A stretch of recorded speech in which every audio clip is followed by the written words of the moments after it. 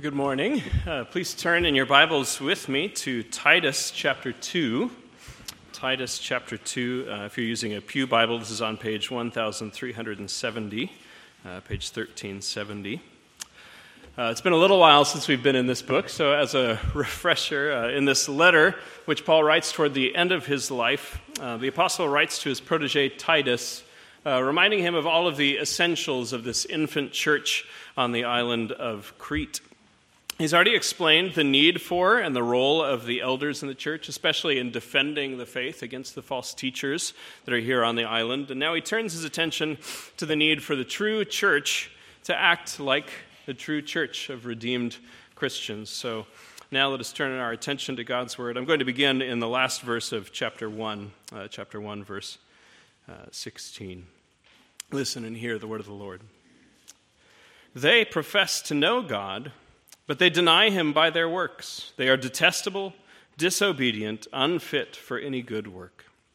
But as for you, teach what accords with sound doctrine. Older men are to be sober-minded, dignified, self-controlled, sound in faith, in love, and in steadfastness. Older women likewise are to be reverent in behavior, not slanderers or slaves to much wine. They are to teach what is good, and so train the young women to love their husbands and children, to be self-controlled, pure, working at home, kind, and submissive to their own husbands, that the word of God may not be reviled. Likewise, urge the younger men to be self-controlled. Show yourself in all respects to be a model of good works, and in your teaching show integrity, dignity, and sound speech that cannot be condemned, so that an opponent may be put to shame, having nothing evil to say about us.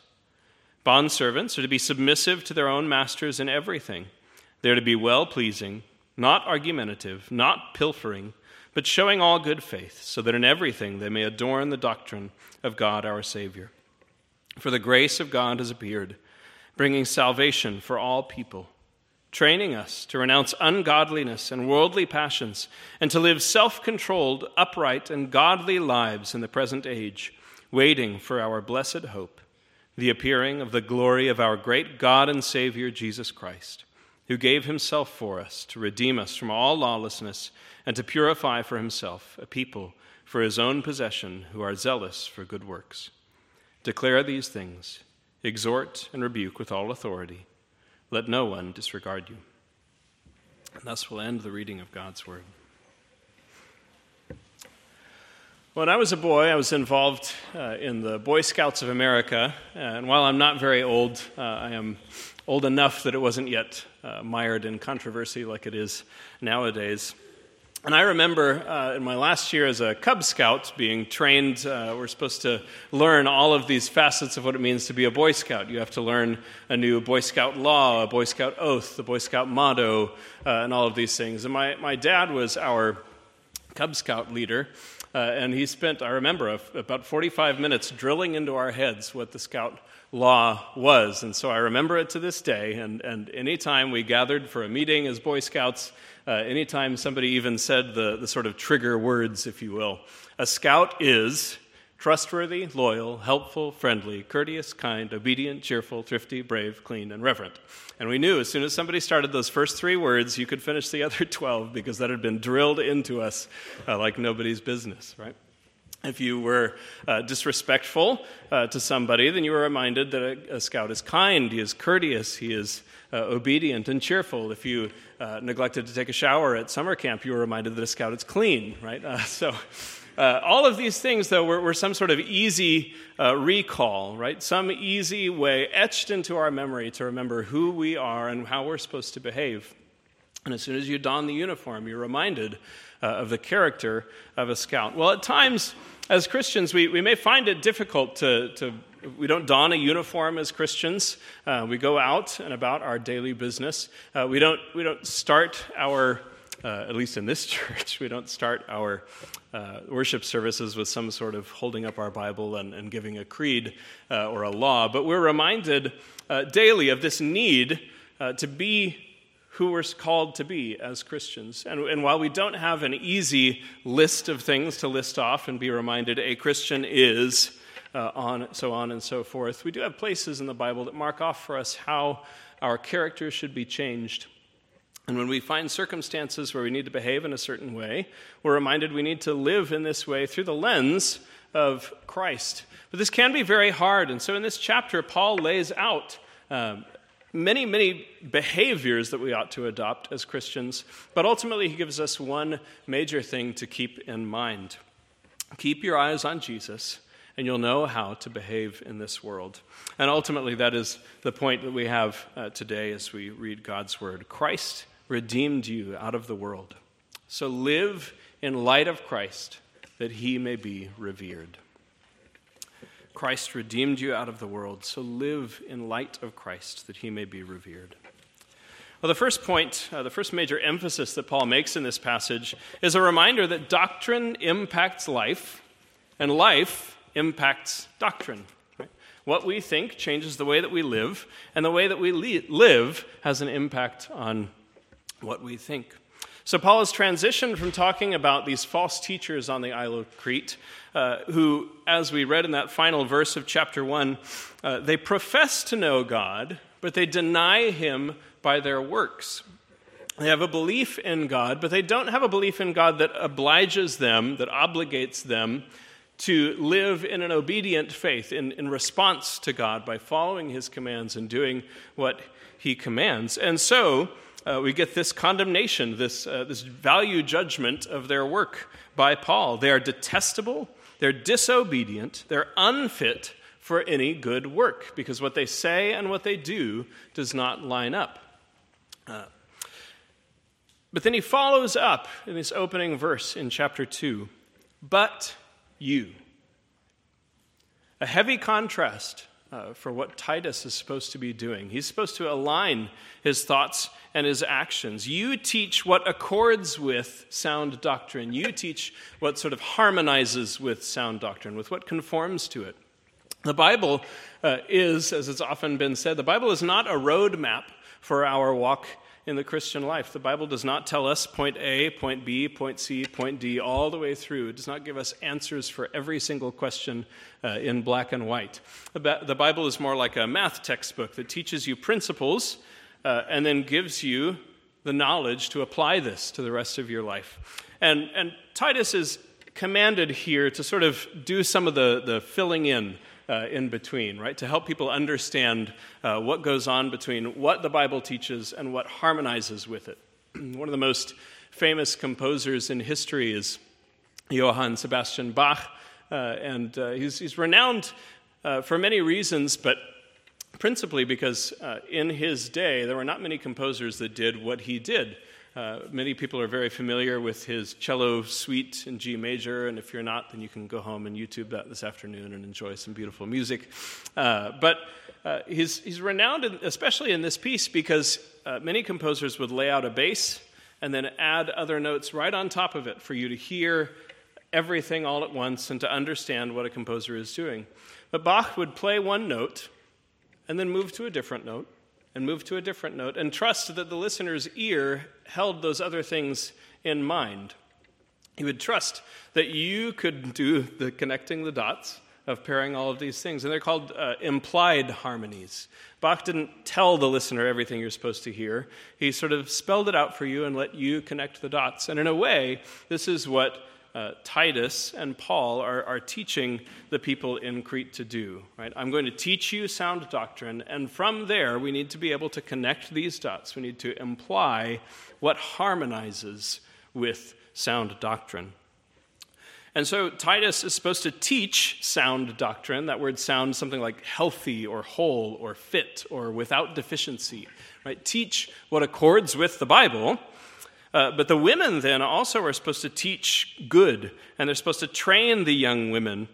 Titus is to teach with integrity, with dignity, and with sound speech. So there should be an engagement of teaching what is in God's word, and it has a purpose, right? So that opponents may be put to shame, so that the word of God is not reviled, so to adorn the doctrine of God. That word adorn is almost like... Well, actually, it was often used for setting a precious jewel in jewelry. Right? You can take a diamond, and my wife's wedding ring has a diamond in it, and it's a beautiful diamond set in a band. Right? If I were to take that same diamond out of there, it's still a beautiful diamond, but if I were to hot glue that to a piece of twine and then put it around the finger, nobody would really look at that twice and think that's maybe an ideal example of what a wedding band is supposed to be. The diamond has not changed, but the thing that it's set in becomes increasingly less valuable. Right? And this is the idea that's being put forth here, right? That when we live our lives in harmony with, in accord with sound doctrine, it's like taking the diamond of God's word, the diamond of the teachings of the Lord, and putting them in an appropriate setting, right? Placing them where they belong so that it becomes attractive and not like that twine wedding ring. Right? Our gospel lives are supposed to be showed off. And so we have to make them appeal in some way. And this is what Titus is doing, what Paul is doing as we work through this book. He's taking the teachings of the Bible and lining them up with how we ought to live. Right? And the gospel has to shape the way that you live, because the way you live shapes what others believe about God. Right? Other people read the Bible through your life if they don't read it for themselves. And so in order to be an accurate reflection of God, you have to actually find out what he looks like. We heard last week from Pastor McCullum a reminder of what Moses' face did when he was atop the mountain and learning instruction from God. And this is in your outline. You have it, Exodus 34:29. When Moses came down from Mount Sinai with the 2 tablets of the covenant law in his hands, he was not aware that his face was radiant because he had spoken with the Lord.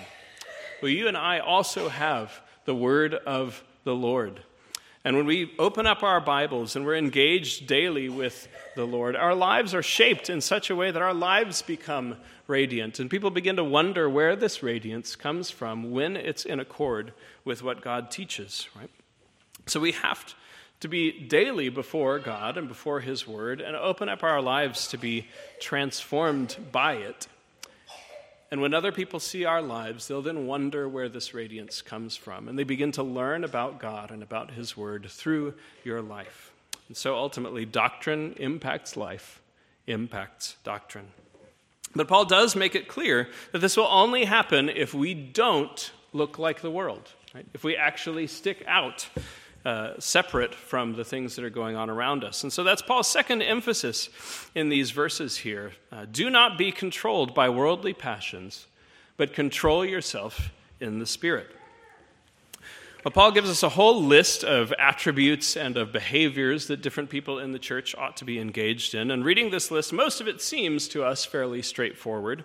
But actually, it's very important to understand what it is that he's commanding, and that's just as important as what it is that he's forbidding throughout this passage.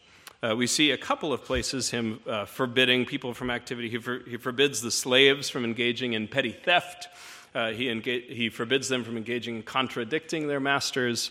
He forbids the older women from being slanderers, from being slaves to much wine. And we read through that list and we say, well, sure, that makes plenty of sense. Obviously, I should not be a thief. Obviously, I should not be a slave to much wine.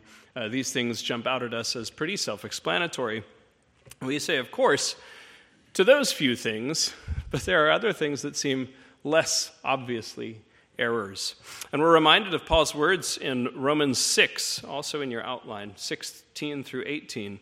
Do you not know that if you present yourselves to anyone as obedient slaves, you are slaves of the one whom you obey, either of sin, which leads to death, or of obedience, which leads to righteousness?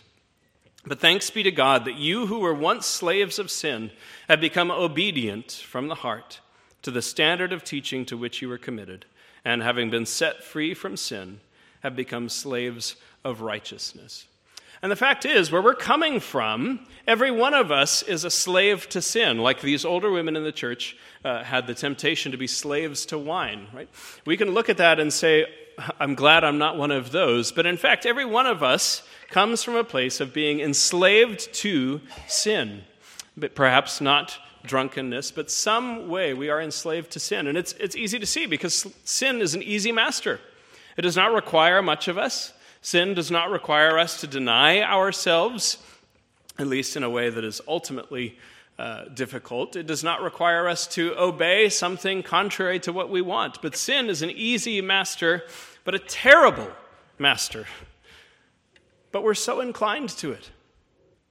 Our hearts are so inclined towards sin. It's almost like sin has us held captive and we're developing Stockholm syndrome, right? We begin to enjoy sin in a way that we ought not to. We begin to empathize with those things that are causing us to sin. In fact, the very first people who were identified with Stockholm syndrome actually paid for the legal fees for their captors who held them hostage. And at times we begin to defend those things that cause us to sin. We too want to cover up for, and we want to engage with, and we want to just hold on to this relationship with sin. And Paul says, enough is enough. Righteousness, obedience is a beautiful master and a kind master, but a difficult master. The Westminster Shorter Catechism tells us what it is to grow in righteousness. In question and answer 35, what is sanctification? Well, sanctification is a work of God's free grace whereby we are renewed in the whole man after the image of God and are enabled more and more to die unto sin and to live unto righteousness. And I think there's a very important thing in the ending of that answer. Right? We are enabled more and more to die to sin and live to righteousness. It's not that you should die to sin and then go and sit on your couch so that you don't engage in anything terrible anymore. But you have to actually live to righteousness. And this happens incrementally, right? More and more we are to die to sin and live to righteousness. In one of the greatest movies of all time, The Princess Bride, right? Wesley is revived from being only mostly dead.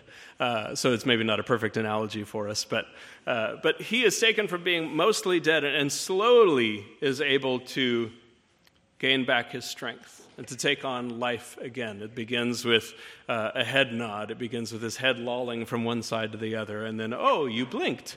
Right, and eventually he's able to stand up, to hold a sword, and to continue on with his life. But this very, very slow, incremental process is what it's like for those of us who were dead in our trespasses and sin to come to life in Christ, to come alive in righteousness. It's a slow putting to death of these things, and it's why Paul is listing off some things that may seem very obvious to us.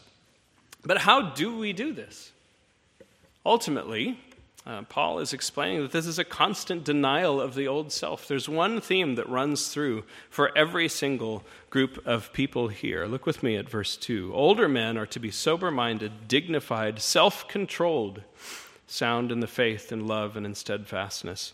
Later on, the older women are to train their young women. They are to teach what is good, and so train the young women to love their husbands and children, to be self-controlled. The younger men have one instruction only: be self-controlled. And perhaps that is something that rings true for us today. And the slaves, it may jump out at us that they don't have this. It would seem ironic to tell a slave to be self-controlled when a slave is already controlled by someone else. But they are commanded to control their urges, right? Not to steal, to pilfer, as the ESV says, not to speak back, not to contradict their master, right? Nobody gets a buy on self-control. Every one of us has to be daily engaging with putting off our slavery to sin and taking on the slavery to righteousness, being able to control ourselves. At Seven Oaks, we have a definition for self-government that I really like, and I practice it as often as I can. Self-government is to control yourself so that others don't have to. When I control myself, or when my students control themselves from blurting out, from hitting another student, from whatever it may be, right? I don't have to control them and go place them in the back of the classroom and tell them to stare at a wall for a little while, right? When you engage in self-control, sin does not have mastery over you. Right? Sin is not controlling you. And this is why Paul makes this a common thread between all four of these groups of people, as well as for Titus, right? You yourself, show yourself in all respects to be a model of good works, and in your teaching show integrity, dignity, and sound speech that cannot be condemned. That word sound is, again, this idea of sort of sober-mindedness, of self-control, of being not only whole, but also in command of the situation. So it is a command from Paul and from the Lord that every Christian be engaged with overcoming urges that are not in harmony with God's word, that don't accord with sound doctrine. And it's true for your whole life if you're going to be an accurate reflection of God for his glory. Well, that brings us to our third point, which is really Paul's major overarching theme in all of these commands to people. Live with integrity in the household of God. That you and I are commanded to live with integrity in the household of God. Now, Paul only once in this whole passage uses the word for integrity, but it's very clear that this is what he has in mind, particularly when he talks about this idea of being sound in something, right? Being whole without deficiency. It's often the idea of kind of a built wall. If a wall has a hole in it, then it does not have solid integrity. This wall will soon disintegrate, right? The integrity of the structure will be lost and everything will fall apart. And so you and I as Christians need to have the Bible as our integrating force, as the thing that holds us all together, as the glue that holds our whole life together. But more importantly, Paul shows us what integrity looks like in these verses. And we need to be careful not to see these as rules for different classes of people within the church, but more like encouragements in places that people really need encouragement in this infant church. Well, first of all, the older men, right, are called to be sober-minded, dignified, self-controlled, sound in faith, in love, and in steadfastness. So they're supposed to have a mind that is clear, that is wise. They're supposed to have a character that is noble and kingly. They're supposed to have actions that are self-controlled, right? All of the person of older men in the church is to be called to obedience to God and to Christ. They are sound in the faith, in love, and in steadfastness. This word sound is supposed to describe all three of these things. And I really like one commentator, I put this in your outline as well, defined this steadfastness as a quality of character that does not allow one to surrender. Right? One other commentator even says that this is like being engaged in the fight even when you're under attack the whole time, right? An unwillingness to surrender in something. In one essence, you could say that he's calling these older men to be sound in faith, love, and an active hope, a hope that actually does something. Right? And he's not telling them to be sound in the faith. Right? He's already supposed to teach what accords with sound doctrine and teach sound doctrine, but sound in faith and in love. Right? Faith and hope and love are all supposed to be actions that flow out of us as believers, not just some sort of state of mind, but things that we need to be engaged with. And he's specifically saying this to the older men in the church. And we may think, right, those of you who are older in the faith may need these encouragements to remain steadfast, not to surrender as you go about your daily life, that perhaps you are getting on in years and you've been fighting this Christian fight for a long time and there begins to feel less and less reward. But Paul reminds you to stay sound in faith, sound in love, and sound in hope, a hope that drives you forward. But we also have to remember that this, while it is written to older men here, this church in Crete is still very young. This is the whole point of Paul writing this letter. So this steadfastness, this engagement in hope, is actually a reminder that even though you may be facing attacks from the world, you may be facing attacks from people calling you to live like everybody else, you may say, I've lived my whole life in this community in this way, and my business is going to suffer if I switch my morality or my ideals, my business practices. But Paul is calling you to a steadfastness, whoever you may be, a steadfastness, a hope that is made alive in what we do. In a way, because he is calling these men to engage in faith and hope and love, the sort of cardinal Christian virtues, Paul is teaching these men to live like kings in the household of God, to lead the household of God in their actions as they go forth. Well, next, Paul turns his attention to the older women. He says, older women likewise are to be reverent in behavior, not slanderers or slaves to much wine. They are to teach what is good, and so train the young women to love their husbands and children. In the Greek, actually, originally, it's very interesting and very clear. He says, teach them self-controlled, right? So these older women must be engaged in self-control. Husband lovers to be, and children lovers. Right? And we think, well, why would a wife not be engaged in those things? And we'll return to that in just a moment. But this idea that the older women have to be engaged in teaching these things and in bringing them forth for others to know and to understand, that they are to be reverent in their behavior. That idea of reverence in their daily life is actually a word used for priestesses in that day and age. And this in a day and an age and a culture where women were seldom engaged in public worship. I talked to an expert in Greek culture this last week from Seven Oaks and asked her, I said, were women engaged in worship? Why is this such an interesting word? And she said, for the most part, women in Greek culture were cut off from worship, and you would seldom have a festival where women and men were invited to a temple, and then they were separated from one another. They were split off inside the grounds of the temple. So women had no proper place in worship in Greek culture. And Paul is actually here raising the status of older women in the church. He's saying that you are not done, you are not gone, you are not forgotten by Christ, but you actually have a role. And everywhere that you go, you're supposed to be reverent in your behavior. You're supposed to act like a priestess for God in your daily life. You're supposed to actually take up this challenge. And on top of that, Titus is commanded to teach the older women, and they are commanded to teach the younger women. And you don't teach women in this culture. So not only are they being taught, but they're actually elevated to a status of teacher as well. Paul is telling these people through Titus that you matter to God.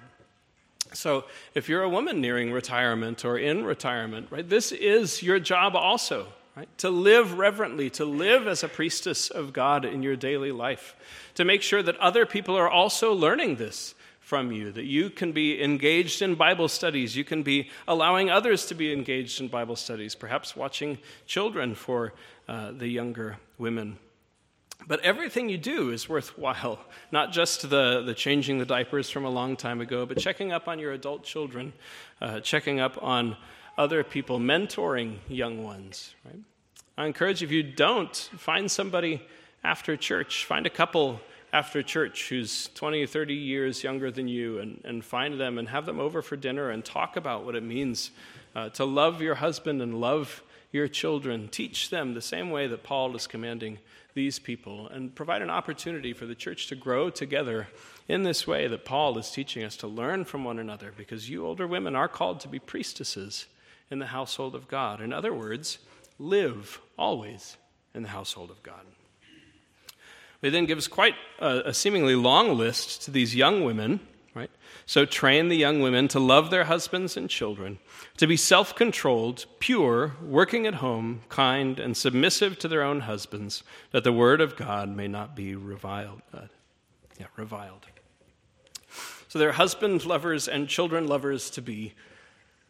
This is somewhat subversive in this time, right? Women were not any sort of status symbol.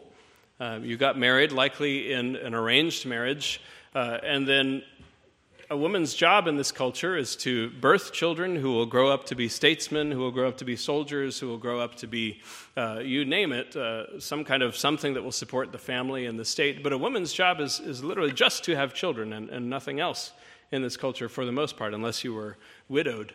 Right? But Paul is actually commanding these women not just sort of to live at home, have children, and be done, but actually to engage in something, right? To love their husband, which would have been perhaps unusual in this culture, to love their children and show them this virtue of real, true Christian love. He's telling them to be a home worker, we see later on in the list, right? Self-controlled, pure, working at home. And some have taken this as a very unusual Greek word. This may only show up one other time in the New Testament and very seldom even in secular writings of the time. But another way that this can be translated is really, aside from just working at home, but home workers, and then the next word that is translated in the ESV, kind.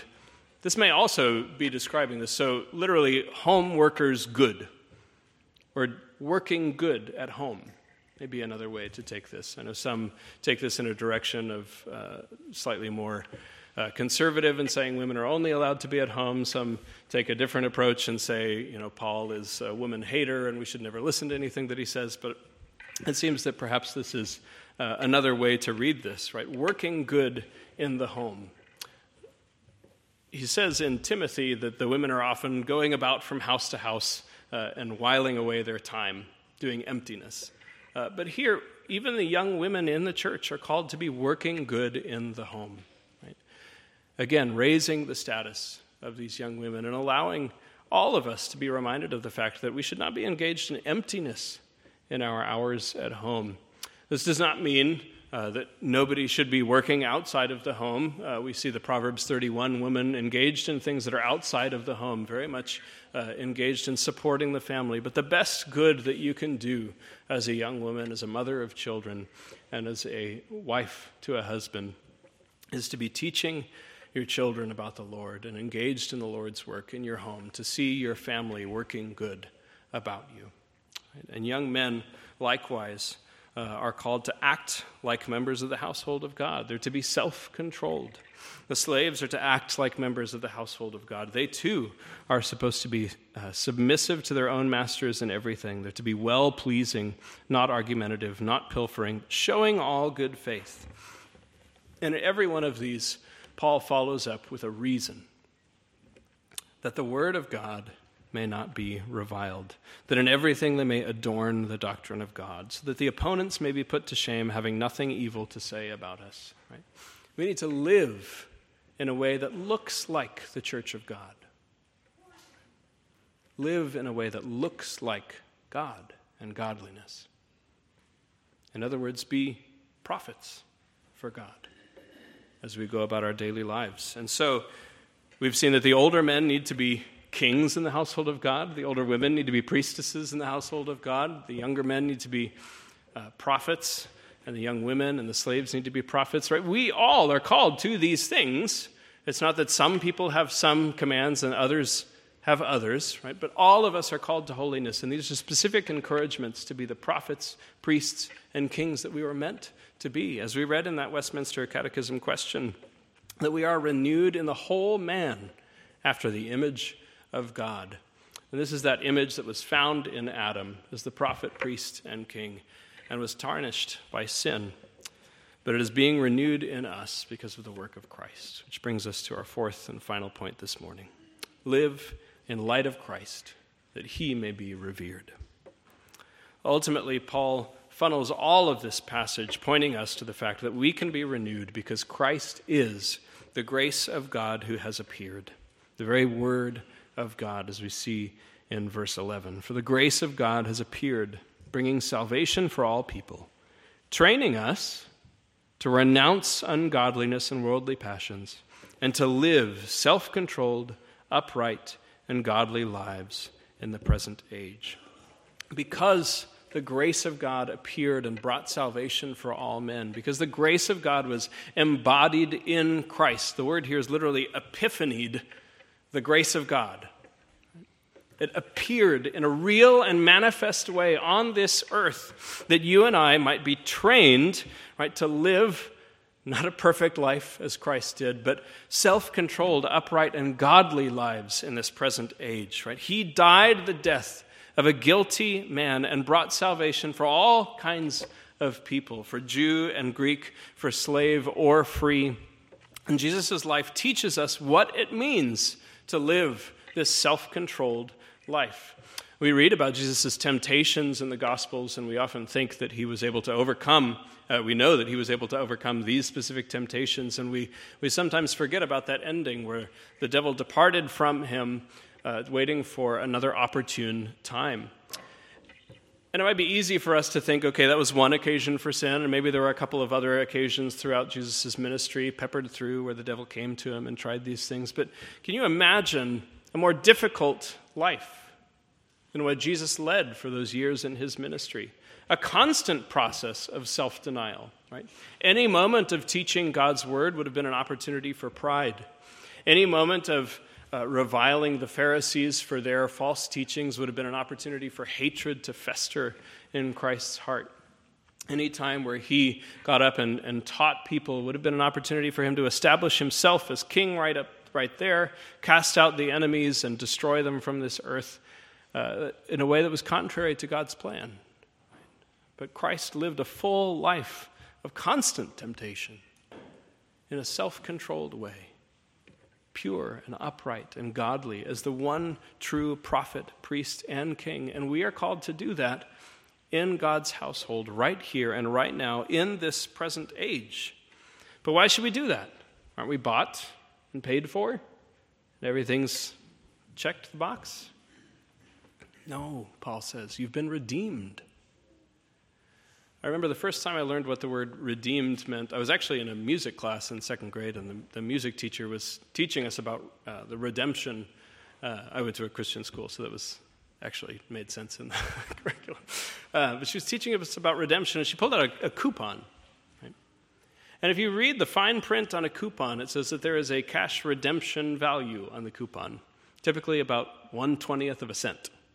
Meaning if you were to gather 20 of these coupons and send them into the manufacturer and pay whatever people pay for postage nowadays, like 50, 60 cents. It's not what it used to be. But you would be returned 1 penny if you send in 20 of these. Right? So I suppose you could make a very small fortune by gathering coupons from everybody's mailboxes and sending them in. But you would do that and you would get a penny if you sent in 20 of them. Or you could take that coupon for a free frozen pizza down to the supermarket and get a frozen pizza. And how much more fulfilling would that be than gathering 20 of these for a penny? But then if you bring that frozen pizza home and you stick it in your freezer and never eat it, what good does it do?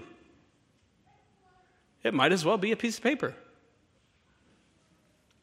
And in the same way, Christ has redeemed you. He's taken this piece of paper, this worthless, sinful life that you and I have, that's really emptiness if we're being slaves to sin. And he's redeemed it with God the Father and given you meaning and purpose and made you into something real. And if we're just going to stick that away and not do something with it, what are we even here for? Christ calls you to live self-controlled, upright, and godly lives in this present age and to renounce ungodliness and worldly passions. Right? Waiting for our blessed hope. There's that steadfastness again, an unwillingness to surrender. Waiting for the appearing, there it is again, the epiphanying of the glory of our great God and Savior Jesus Christ, who gave himself up for us to redeem us from all lawlessness and to purify for himself a people for his own possession who are zealous for good works. And so Christ epiphanied once and died and brought salvation to all men. And Christ is epiphanying again, our blessed hope, having redeemed us. And we need to live in light of Christ. In the present age, right now, live in between the two comings of Christ and live knowing that his light is shining on our lives from both ends. Bridges says in The Pursuit of Holiness, as we study more fully the implications of be holy because I am holy, we will see more of our own sinfulness. We will see the wickedness and deceitfulness of our hearts and how far we miss the mark of God's perfect holiness. As this happens, the true Christian will in his heart flee for refuge in Christ. We must live in light of Christ. This is a world that so desperately wants to control our passions, but we have to control ourselves. And this is actually Paul's point for the whole book of Titus. You'll see in your outline, I've given you an outline of the book of Titus that gives us kind of a clarity for what Paul's focus is for this entire book, every instruction that he gives here. All of it arranged in this ancient Hebrew poetical structure, what's called a chiasm, right? This is the way Paul thinks. Paul is a Hebrew of Hebrews, as he called himself. And if you look at this arrow, the whole arrow of this book is a mirror image that just focuses us on the fact that Christ has redeemed us, that we are a redeemed people. You've been given a white robe, so why go play in the mud? We're called to be a mirror for God, so why fog it up? There's something so royally majestic, so prophetically important, and so sacredly righteous that the world needs to see from us. So don't let some pet sin get in the way. Right? Live an integrated life. Let the mirror reflect God. Let the robes shine, and let people see who he is. So, church, Christ redeemed you out of the world. So live in light of Christ, that he may be revered. Let us pray. God, we thank you for letters such as these that, and on the one hand, we can read through and we can see your instructions to us and we can practice behavior modification all day long, but we need to be reminded, Lord, even deeper than this, what a Christian really is.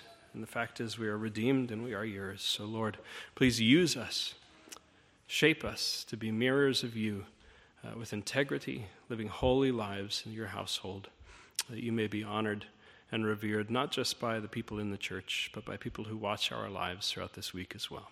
We pray that you'd be with us as we go about our week, as we seek to honor you in all that we do. We pray this in Christ's name and for his sake. Amen. Now turn with me to Psalm 119e in your blue Psalter, Psalm 119e. I want to look in the second and third stanzas here, a reflection of what Paul is teaching. Lead me to walk in your commands. They bring me joy indeed. Incline my heart to seek your law and turn away from greed. Avert my eyes from worthless things. Confirm your word to me, that I, your servant, be revived to serve you reverently. And so as we sing this psalm, may we keep our minds and hearts fixed on putting away worthless things and serving the Lord reverently in our lives. Let's stand and sing.